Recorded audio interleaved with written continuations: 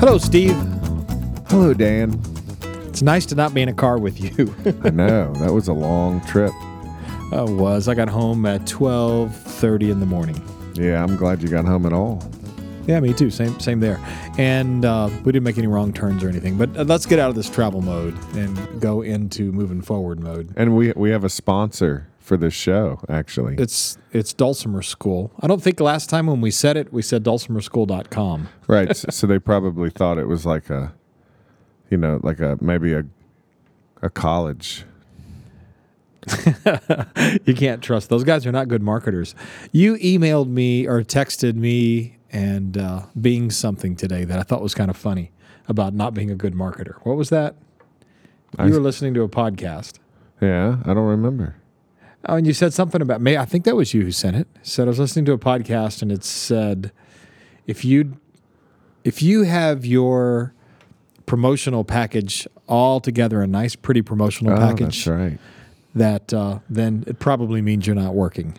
Yeah, but that's kind of funny. Well, what I guess that means is at some point you start getting hired for stuff, and hopefully that begins a trend, and then all of a sudden you find yourself 10, 20 years down the road without an up-to-date press pack. And I used to work at a music archive, and they collected in one of the file cabinets press packs, any artist basically, but usually in Nashville you would get prominent artists, full color folder on the inside, a CD on the top of the CD, which tracks to listen to if you only have 2 minutes, photograph inside, black and white, later color, the bio, just a whole packet full of stuff. I don't have anything like that. I have my website. But I just got hired to play in Orlando with an orchestra, and they wanted all this stuff from me. And it's all the same stuff people always want. And I always feel like, oh, yeah, I got to get my press pack together. So it was funny. And actually, that was a comedian saying that. And he was just talking about, the guys that have the nicest press packs seem to work the least. Maybe they have a little more time to put it together. Sometimes, I don't want to be this guy, but sometimes the most creative people aren't always the most organized. Well, I think there's probably not anybody who would argue with that. But when you come across a creative person who is organized, I think that's a powerful person. That's the best. Like I've been checking out Seinfeld, and he would write every day for a certain amount of time, and he was on top of things. That's something to aspire to. Of course. I mean, I don't want. It sounds like I'm about to throw up. I don't want to get too personal about this because I don't want you to throw up. So I should have never said throw up. My mouth isn't working today. That's amazing. Really? I don't. I have ideas all the time. I think I am a creative person, and there's nothing I can do to turn that off. And on a given day, I'll have, who knows, multiple things that will make me excited, and I'll think that's a great idea. And that's funny as you look back at those. If they were all great ideas, you probably would have done some of them. And I guess I have done some of them. Well, but I think there's more stuff that excites us than we can actually do, I guess is what I'm getting at. Right, and that's okay. That's good, probably. You can drop the weaker things or the things you're not best at or whatever. I don't know, but it seems to me, going with both you and I are students of David Allen, the Getting Things Done guy, of his system, and seems like you ought to be writing those down. If they have a chance at coming to fruition, they have to be written down as those ideas pop in. And I try that, and sometimes generally when I'm getting a lot done, and almost all the good things that I've gotten done are things that I at some point wrote down, and then it came up again, and I was able to find what I wrote down. Can we talk for just a minute about what sorts of tools we use for that? I think that's a good idea. I was, right before we started this, I thought, as soon as I get done recording the podcast with Dan, I'm feeling anxious about all the stuff I got to do. I'm going to definitely get my head in my system and make sure that I figure out what I need to do today. I don't want to just do whatever pops into my head. That doesn't seem to work. So in the GTD, the David Allen system, there's this runway level. He defines all of this stuff like you're in a plane, and we're not going to teach a GTD course, or I'm not going to. I think you don't want to either. But that thing when you're like down on the ground doing the things you have to do in order to fly, in order to get the thing off the ground. I do that with software called OmniFocus, and I've been an OmniFocus user for a long time. And prior to that, I used the Franklin Covey system. And I'm sure a lot of people who've been around for a while relate back to that as well. So that's my immediate thing. But that's not for everything. I mean, you have all these ideas. And if I wrote down every thought that came to my mind, all I would do is write all day long. Well, let me just... I don't think anybody can do that. Let me say this quickly because I think it's simple enough. I have a to-do list. And the stuff I don't want on my to-do list is like what you were talking about, good ideas. So I use Evernote. It's basically it's a place for me to type and to be able to search what I've typed before and all these little notes. So I actually do have a list of new product ideas.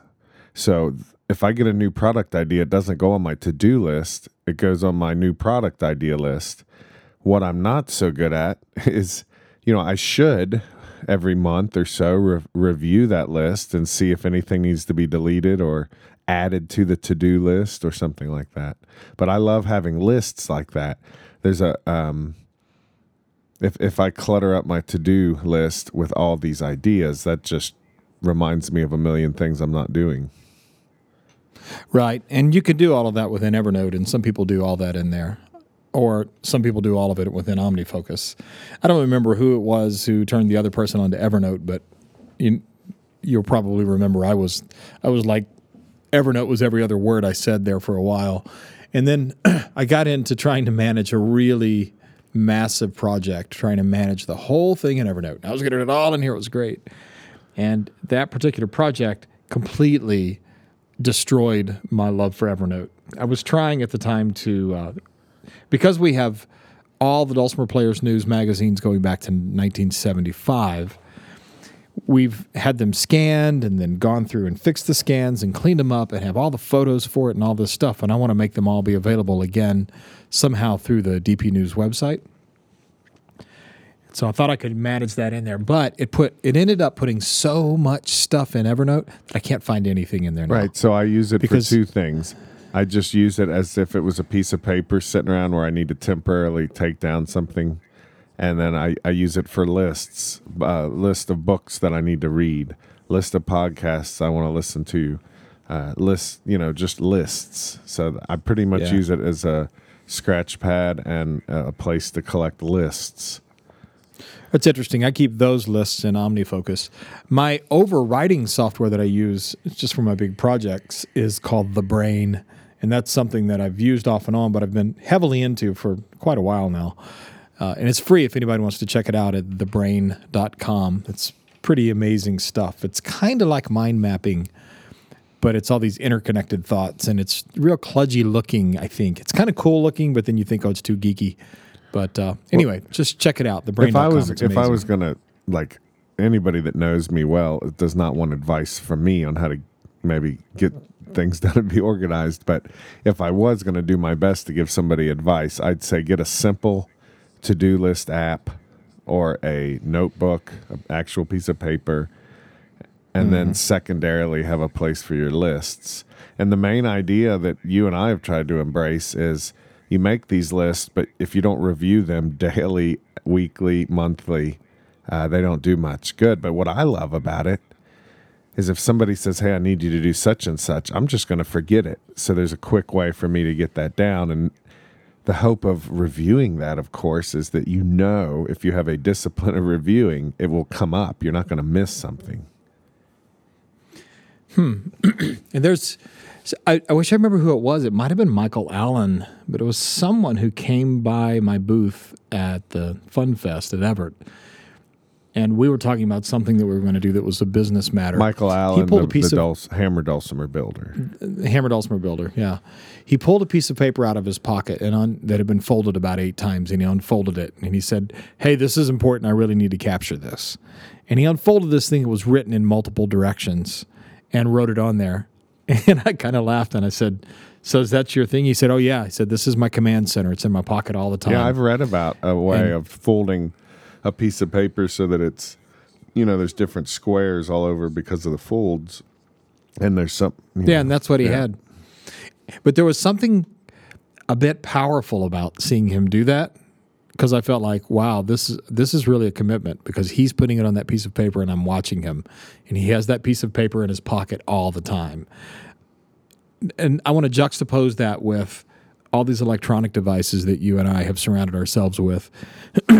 I have one on my wrist, and I've fallen off the wagon just a little bit on this software I use called Lose It, which is just for weight tracking, basically, and tracking your meals. And it warns me, or it prods me by tapping my wrist, that I should be putting these logging my calories from breakfast or from lunch, or I haven't stood up in long enough time. And at first, the first couple of weeks I used it when I was doing great, it's like, oh, it just tapped my wrist. I'd look at it. Yeah, I got to put those calories in there. Yeah, and I was so into it. Now you're used to the tapping. You probably ignore it. No, I'm ignoring it, but it's making me ignore other important things that the silly device is trying to tell me. That's a danger. Oh, you don't even want to look at it at all now.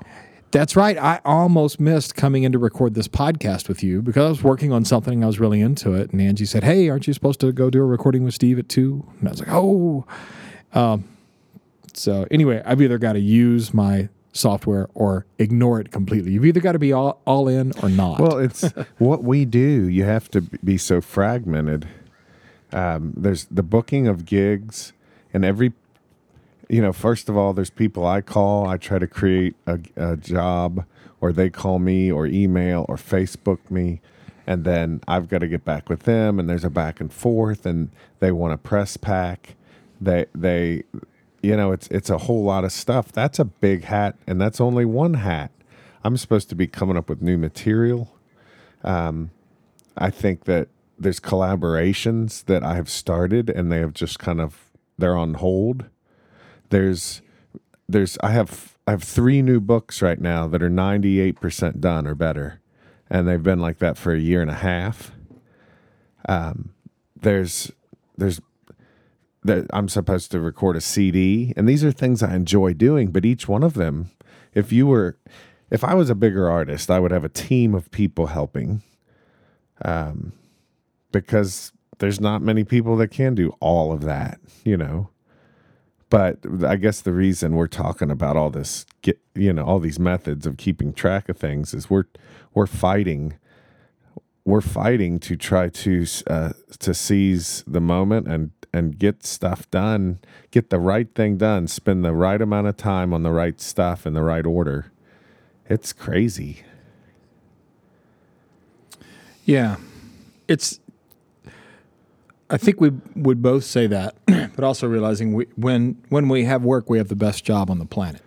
Yeah, I'm not complaining. I have a friend who just started a new business, and the income that's coming in from this, is allowing him to quickly hire helpers and to farm out certain jobs.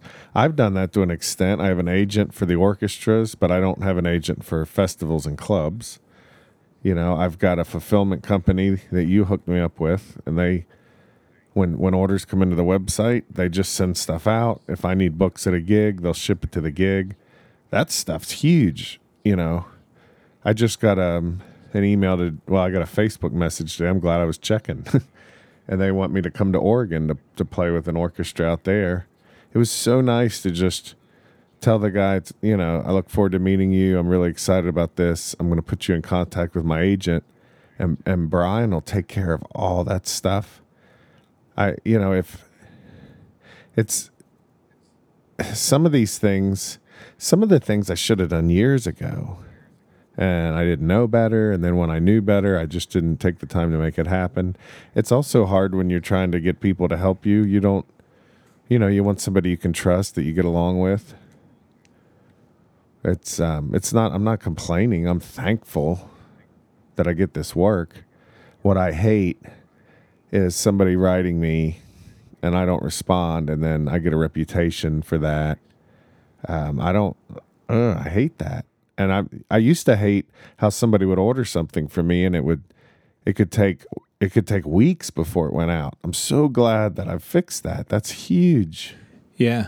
Well, you and I have both experienced, and I think probably many other self-employed artistic people in particular, that you want every phone call, you want every opportunity, is a big opportunity, and you also want to be excited on a daily basis. But because we don't work in a situation where they say, okay, you have to cut 8 of these gears out a day and send these gears to the next person down the line. Sort of every day is free for all, just a little bit. That sometimes the timing of it all doesn't work out. Like more things will come in that need to be dealt with than you really can do. It's not just that you're being lazy. I think those are the most frustrating times. When I'm being lazy, I'm frustrated at me. But I don't think I'm lazy very often. But sometimes when there's just more stuff than I can get done, and it's not because I've procrastinated, that's when it seems a little tough. And you might not correspond with someone as quickly as you should, and then it takes then you've got embarrassment to deal with, right? And so you wait just a bit longer to correspond with them, and maybe it gets worse, and that's bad business, and we all know that. But I know I've certainly been guilty of that. I think I'm in pretty good shape right now. There's some humor that goes along with that. I've had 2 people contact me and say, hey, I sent an email to Dan. I haven't heard back from him for a long time. I contact you. We figure out they did contact you. You did indeed have a back and forth with them, and they forgot about it. So that kind of stuff's fun too. That stuff happens. It's going to happen. Yeah. But doesn't it seem just coincidentally sometimes that, boy, I want to be careful how I say this, that the people that are maybe high maintenance that you deal with, but they're not so high maintenance that you say, I can't deal with this person. You want to deal with them. 2 or 3 of those pop up at the same time. And that's a little frustrating. And maybe I have been guilty sometimes of not dealing with situations as timely in a timely manner. Listen to us. I know. Boy, what are we fussing about? Oh, my goodness. Hey, here's a crazy thing that's happening that kind of, as long as we're talking about technology, my son is coming to town tonight, and he's a super techie guy with a super techie, high security kind of job. I've been a Macintosh guy since the beginning. Now back when the Macs first came, I had the original Onomac, and prior to that, I won't bore you with all the geeky stuff, but it goes way back. I had Macs and PCs, but I kind of bought into this Apple thing early on.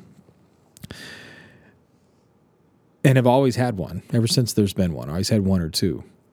But tonight, my son is coming to town. That's funny. You just said I've always had 1, and then you corrected yourself 2, because you probably indeed have always had 2. That's probably the truth always. I mean, pretty much. So my son is coming to town. He has built me a PC that is going to run Windows to use for the Adobe Creative Suite, which runs on Mac or PC. Yeah, because the problem has been, like, I started on Apple, I went to Windows, I came back to Mac. I really appreciate the difference. It's not night and day, but the Mac, there's much less resistance for me. There's a whole lot of things I appreciate, and they tend to be high-end machines, even when you buy one of the lower models. But when we go to render video, sometimes it'll say, this is going to take 2.5 hours or something. Well, we did a test with, what were we using? Adobe Premiere, which is a video editing software, against my laptop, which is a high-end MacBook Pro laptop. It's one of the more expensive ones. It's about 2.5 years old, almost 3 years old, but still they haven't changed that much processing power. We did a test of it up against the machine that he built for himself, a gaming machine, and it was crazy. Things took 3 minutes to render on his gaming machine, and they took 40 minutes on my laptop. Yeah, and you might have 21 of those things that need to render. And then you decide there's something wrong with it, needs to change. So it's been sort of a stumbling block. Now, Apple does make a computer designed for that. And we It's want that. And we want it. Oh, it's a beautiful, beautiful thing. It looks like it should be fired out of a cannon. It's gorgeous. So it's got like 16 cores. You're looking at 64 gig of RAM. It breathes when you walk up to it. It's just amazing stuff. But it's good. $7,000 to $10,000 by the time you spec it out. If you really max it out, right? If you really max it out. My son is building me not something that's almost equivalent, but something that actually surpasses it in power. Yeah, so for $1,600. So I'm imagining that's a huge difference. I'm imagining you're going to be using a laptop, MacBook Pro or something like it to take care of most of your business. But when it comes time to serious graphic work, videos, images, maybe even magazine layout, you're going to try to do it on absolutely. the PC. Angie's been fussing at me for 3 years because when I'm down to the end, and I'm just about there right now, the summer issue of Dulcimer Players News goes to press next week. When I'm near the end of that project, I'm fussing and complaining constantly just because scrolling through is taking forever. It's just because it's a big project. So, yeah, that's going to be my workhorse machine. I'm still going to use like what we're doing right now, recording this podcast. I'll still do that on the laptop because it doesn't even choke. Well, I am not a Windows hater, and I like Windows 8, whereas a bunch of the Windows people hated that. I know Windows well enough to know if you're mostly going to use it for video editing and magazine layout and Photoshop and that kind of stuff, if that's all you do on it, you'll basically be focusing on the applications. You won't have to worry about the operating system much. That's my hope. I think that's true. Yeah, well, I don't think that I'll install anything else on it. I don't want to sit still at something for my writing assignments. For writing, I tend to go out walking and dictate and then write it all down. And you are not a gamer at all. Never, not at all. I think you even hate it. I kind of think it's one of the silliest things that people can do. Boy, I know I'm alienating people. Yeah, but listen, right now. Maybe you're going to you have some serious anti-aliasing capabilities. You're going to be able to run shadows, water simulation. Does that mean if aliases attack me, I can use like anti-aliasing against them? These games, like people not using their real names. These games you will not be playing. Yes, look incredible. You're right.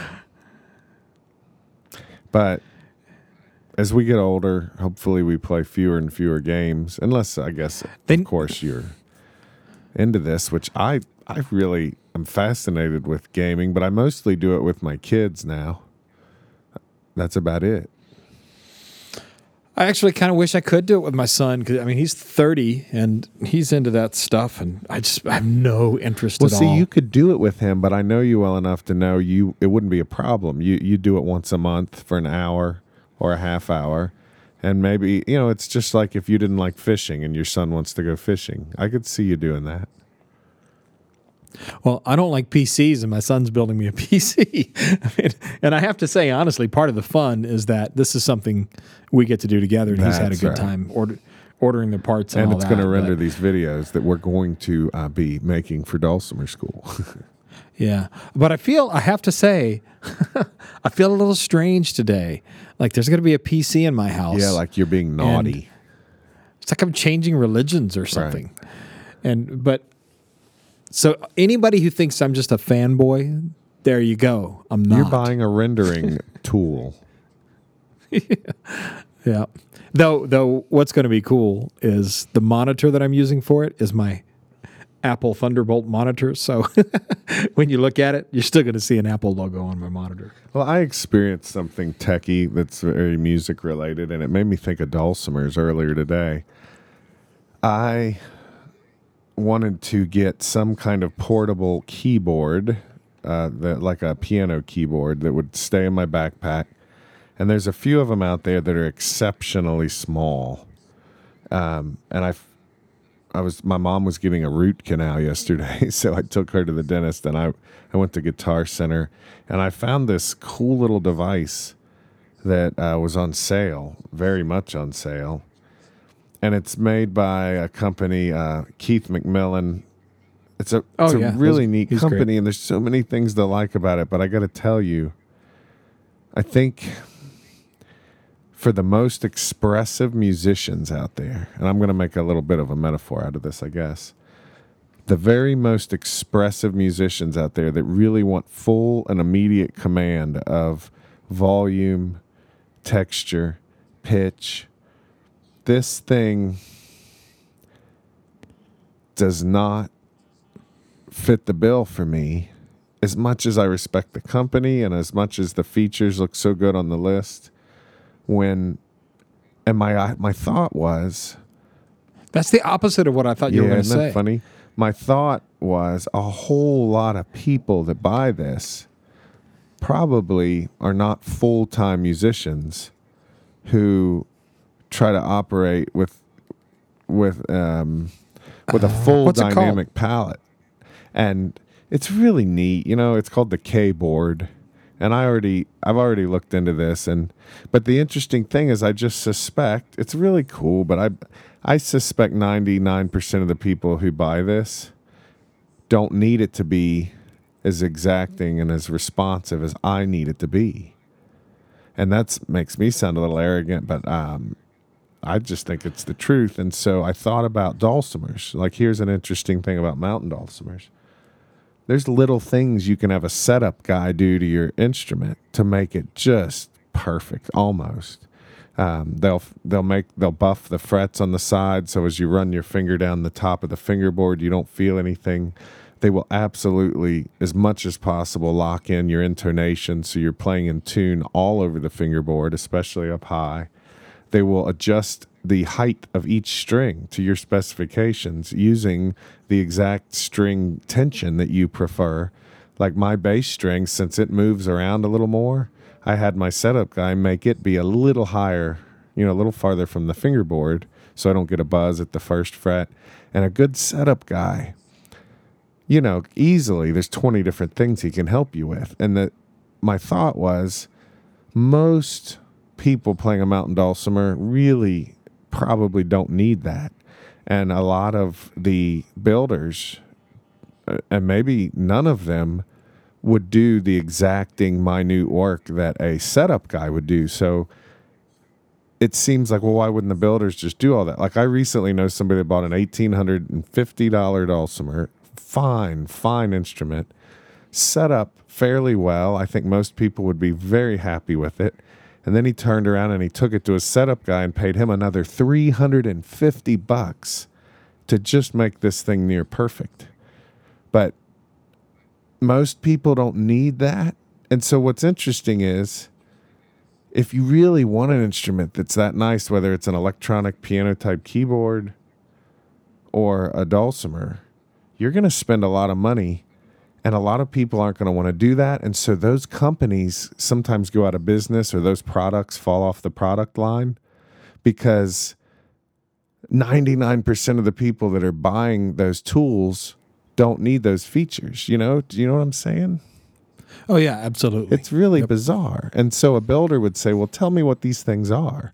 And it's not like you're a bad builder if you're not doing all this stuff. It's gonna add a couple hours.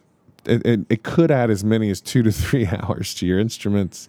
And the truth is, this isn't demeaning, but like my mom, she doesn't care if her bass string buzzes a little bit now and then in a minute way. She doesn't want a big one. If she plays up at the 14th fret and it's just barely sharp, she doesn't care. She's not going up there that often. There's a whole lot of people that don't need the very, very best stuff, and therefore I think there's not a big reason for people to put in the extra time and money to make those things available. Am I on the right track? Oh, I think so, exactly. Yeah. Well, I think I've mentioned it on this podcast or maybe I haven't. Sam Rosetta is making me a carbon fiber instrument. Yeah, what is that? Does that mean it's made out of old burnt firewood ash or something? I think so. I think they just do that and they get some resin and glue it together. Serious? Something like that. No, not at all. It's a building technique that's been around for a while that really hasn't been accessible to most people because it's quite dangerous. The carbon fibers themselves are really, really hard on humans. So not everyone works in it. You can't just take it and cut it, like you would wood. Like you would. Listen to that. And the instrument, of course, can't be all carbon fiber because it's not like a guitar where every inch of it can be carbon fiber except the strings the tuning gears, but the tuning machines on a guitar are still the same. They can go through a carbon fiber headstock. So on the hammer dulcimer, he has to do wooden pin blocks. And it just makes more sense to use wood for the bridge also for some reasons that he hasn't fully explained to me. Because he could have done carbon fiber. But if you've ever heard the Rain Song guitars. So, yeah, let's... Well, why don't you... I want to stick to where you... I want to stick to where you were going about the perfection thing. Well, go ahead. Well, you're interested in carbon fiber because it will probably... with a wood instrument, as humidity and temperature changes, that instrument... all the different pieces are kind of fighting against each other, and this is one of the things that causes you to go out of tune, right? Yes, causes the instrument. So with carbon fiber, that doesn't. It's not breathing the way wood would. Yes, he did it too. Yeah, it's not affected by heat and humidity like it's wood not is. affected. So, it is affected, but nowhere near as much as wood. Yeah, it's almost. And like not. I've even it's known, almost not though. Like I've heard this. I'm not a builder, but I've heard that if somebody just took really fresh wood and built an instrument out of it, it would fight itself a lot more than aged wood, where it's all been in the same humidity environment for a long time or something. Yeah, that's right. One of the things that impressed me the first time I went to Dusty Strings, their shop, was the way they kept their wood, and they knew every piece of every soundboard that came in, how long they'd had it, where it came from, and then it was stored in a humidity-controlled cabinet, and they wrote on them. So they could check on them constantly, and over time they come up with tolerances. But if a builder builds an instrument that gets sent to Alaska, where it's cold and there's hardly any humidity, and then also at the same time builds one and it gets sent to somebody in Miami, where it's hot and if very somebody humid all in the time. Tucson builds something and sends it to North Carolina. Yeah, they're going to change. Those two instruments, if they're exactly the same, are not going to respond the same way in the two different places. And the carbon fiber eliminates that. And the reason this is important is... Well, it's tuning stability. Yeah, but the carbon fiber thing is not something everybody wants, and so you've never owned one. You would have, but you couldn't get your hands on one. And if you had to pay somebody to do it especially, it's not something they've been practiced at. It's definitely related here. Oh, yeah. And, of course, Sam Rosetta, he's the designer for most of the instruments. He's the engineer, I guess I should say, for most of the instruments that Dusty Strings builds. Yeah, that's really cool. I didn't know that until last week. Yeah, that is very cool. So, and I also, at first, my opinion about it has changed, having heard like Al Petaway do comparisons. And he does, have you ever seen where he does these, he's a guitarist, by the way, where he'll put sound recordings of guitars up and ask people to choose which one, whether they're cheap ones or good ones. I don't know about and compare guitars. Yeah. It's on his website. It's very cool stuff. And his carbon fiber instrument comes out on top or second from top. Wow. Yeah, that's pretty awesome. And then I saw David Wilcox, I don't know, Chattanooga maybe 8 years ago or so, pull his instruments out of the trunk of a car that had been sitting outside, and I couldn't believe it. He's a guitarist, singer-songwriter. His guitar is his thing. Turns out it was carbon fiber, been in the trunk, hot, no problems. And then it started pouring rain, and he was playing at a place in Chattanooga that has an awfully nasty green room. It just smells like smoke and beer, and it's no fun. And he went outside to stand under an awning to warm up for the show, and it was pouring rain with his guitar. His carbon fiber guitar. Yeah, and you could never do that with your mountain dulcimer because it'd just be a nightmare. Even a mountain dulcimer trying to keep it in tune. Well, that's neat. You talk about him playing all types of guitars, I guess cheap to expensive. There's a phrase that gets thrown around a lot. People say, a good musician can make anything sound great. But I have an addendum to that. A good musician is going to have to work a whole lot harder and is going to experience a whole lot of stress with a poor instrument. And they might be able to impress you over a 3-minute period, but they're not going to be able to have a sustained use of that. And I think of it this way. I grew up mowing my yard, I feel like I'm a pretty good yard mower. And if you asked me to mow this yard with fingernail clippers, I could do it, but I'd much It'd be perfect. yeah, if I really worked hard enough, I could make it perfect. But please, I don't want to have to do that every week. Right. Well, anyway, back to kind of tying this into what you were talking about. I'm excited about getting this instrument done. I know he's one of the best builders, and he's doing all of this, and he's paying attention to detail. It's not cheap. It's the most expensive instrument I've ever purchased. But it's exciting for me to sit here and think that right now he's in his shop building carbon fiber dampers, the first ones that have ever been done to go on this instrument. That's just in keeping the weight down, and it's going to be big like my D650s. I'll still play Dusty Strings big instruments, but this is going to come in while handy. He's tooled up to do all this, you really ought to get him to make 2 more of these instruments. Or even just the damper pieces. I mean, the funny thing about getting somebody to do something highly specialized is if any of that breaks or whatever, you're out of luck a little bit. Yeah, that's true. That's very true. You got to be careful with that. That's one of the reasons I played the instrument I did when I did the Yanni stuff, is because we had 2 of them, and I knew if both of those were run through by a forklift, I could get another one that would sound consistent. And within that's a day valuable. Or so. And so sometimes you take an instrument like my buddy did, and after you bought this expensive instrument, you go ahead and put $350 in it.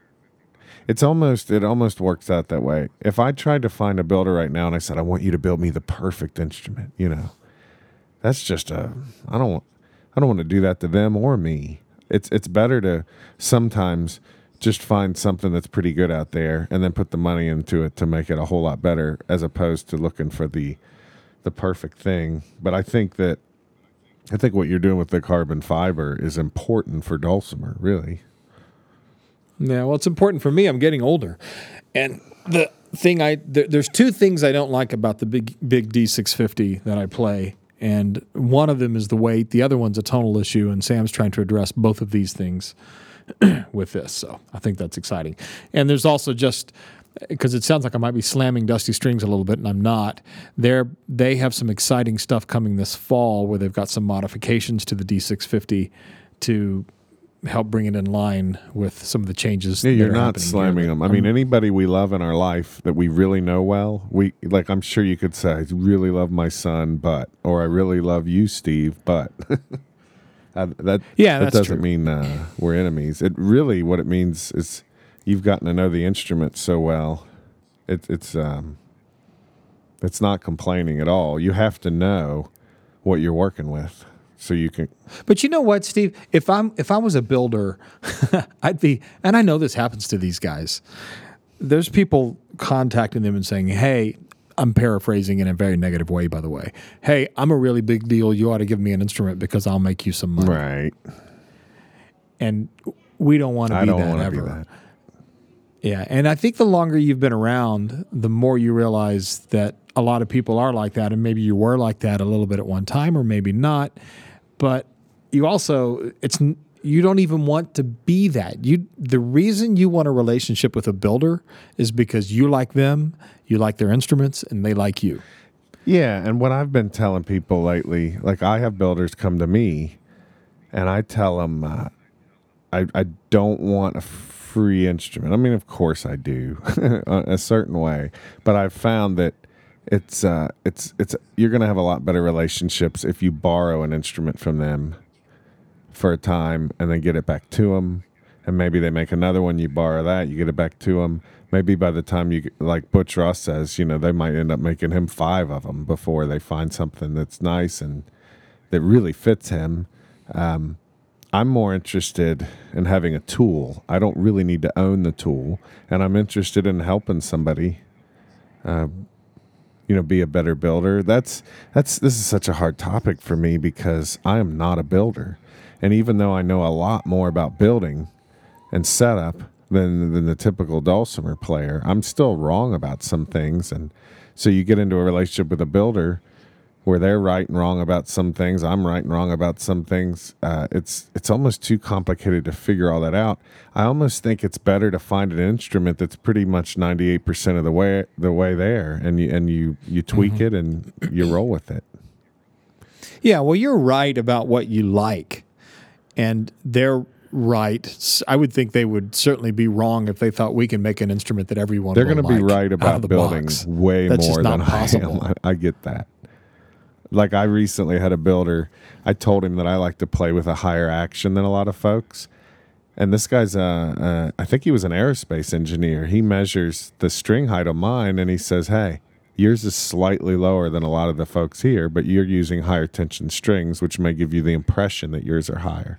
And I said, no way. Because I've been saying for 10 or 15 years that was he right? I haven't scientifically confirmed this, but I totally trust this guy, and I believe he was right. But he could be wrong. But I think he's probably right. He had a micrometer there. He was measuring it right there in front of me. That's some kind of instant tool fallacy. There could be other. Well, he had tools. There could be other factors involved. I don't know, but. No, he might be right. I guess I was sort of laughing because an example where this happened to me, I remember years back, I was really snobby about phosphor bronze wire as opposed to brass wire. So you had to have the phosphor, you mean? Yeah, no, I was not going to use brass. It didn't sound as good as the phosphor bronze. And I was at James Jones' studio, and he goes, turn around. He had rigged up a thing where he had one phosphor bronze and one brass. I couldn't tell the difference. Couldn't tell the difference at all. They're both brand new. Well, I can hear it on a guitar and on my dulcimer. The difference? Yeah. Which do you prefer? I'll tell you the truth for me.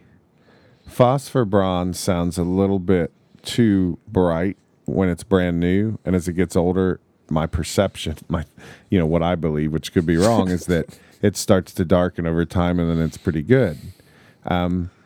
When I get the regular wrap, there's not as big a difference from a new string to an older one, even though there is a difference. And I just feel like I like to have a more of a consistent sound from new strings to older strings. Is unwrapped, I don't mess with this stuff as much, and this wouldn't matter on a hammer dulcimer at all, but like the Elixir strings and those companies that started 10, 15 years ago doing the poly-wrapped wire, right.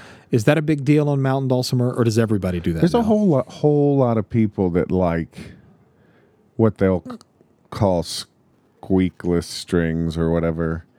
There are some out there that I believe the core string is wrapped in such a way, like on the bass string, so that you have fewer ridges maybe. And then there's what you're talking about where there's a coating to the string. I have a whole lot of people ask me if I'm using those. I never have. When I put Elixir on a guitar that I was really familiar with, it sounded a little dull to me. It's not like it was the end of the world, but it sounded a little dull. And then I found out if you're going to use those Elixir strings and you play a lot, you're going to have to change your strings a lot more often because whatever it's coated with, it just kind of, you shred it. As compared to normal strings, which if I don't change it for 6 months, even though I realize that's very bad in a number of ways, I can kind of get away with it. You can't get away with that with the Elixir. And the Elixir, at least when I was looking into them, they were expensive and you couldn't get single strings. So you'd have to go out and buy a guitar set or something. And then there are some people who... There's some vendors who have gotten a deal with the company, but if I'm on the road in a little town, they're not going to have the Elixirs I need for the price I want. I just stick with Diodario regular. Just try to stick with the regular stuff,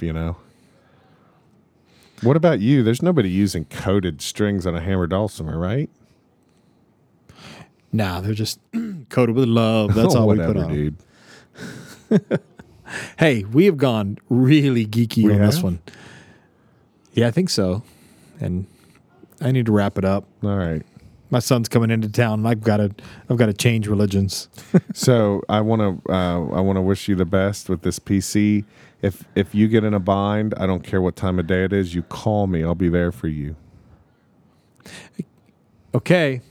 I told my son, I said, are you sure? Because this is that thing where you're doing a computer for a parent, and they're going to call with like, what do you mean cursor? Questions like that. So hopefully I'm not that dad. Hey, We'll listen, see. do us all a favor. Control Z is undo. And know the difference between I a gotta get right and used a to left that, yeah. click, and I think we'll be okay. So could the command, that's really all I have to learn, right? Is the command and the alt key, right? On the Mac, it's like Command C is copy. On a Windows machine, it's Alt All right, or here's Control. Which here's is some of the best advice I've given you in a long time. All you need to get online and Google, look for an article that's for people who are Windows and they're going to Mac. There's a bunch of them out there, and they'll say something like the 12 things you need to know if you're going from Windows to Mac. You just need to read that article backwards. Okay, I'll try that. Is that a thing that you have to be able to do if you're a PC user? Is it read things backwards? Hey, Yeah, you gotta. Wow. What have I done? I'm trying to end on some kind of noble, kind of like Dan Landrum. You are a geek, embrace it. You will survive. You will persist. You will rage against the dying of the light, and you will prosper. I'm inspired and frightened at those words, but thanks, and I'll see you next time. Dude.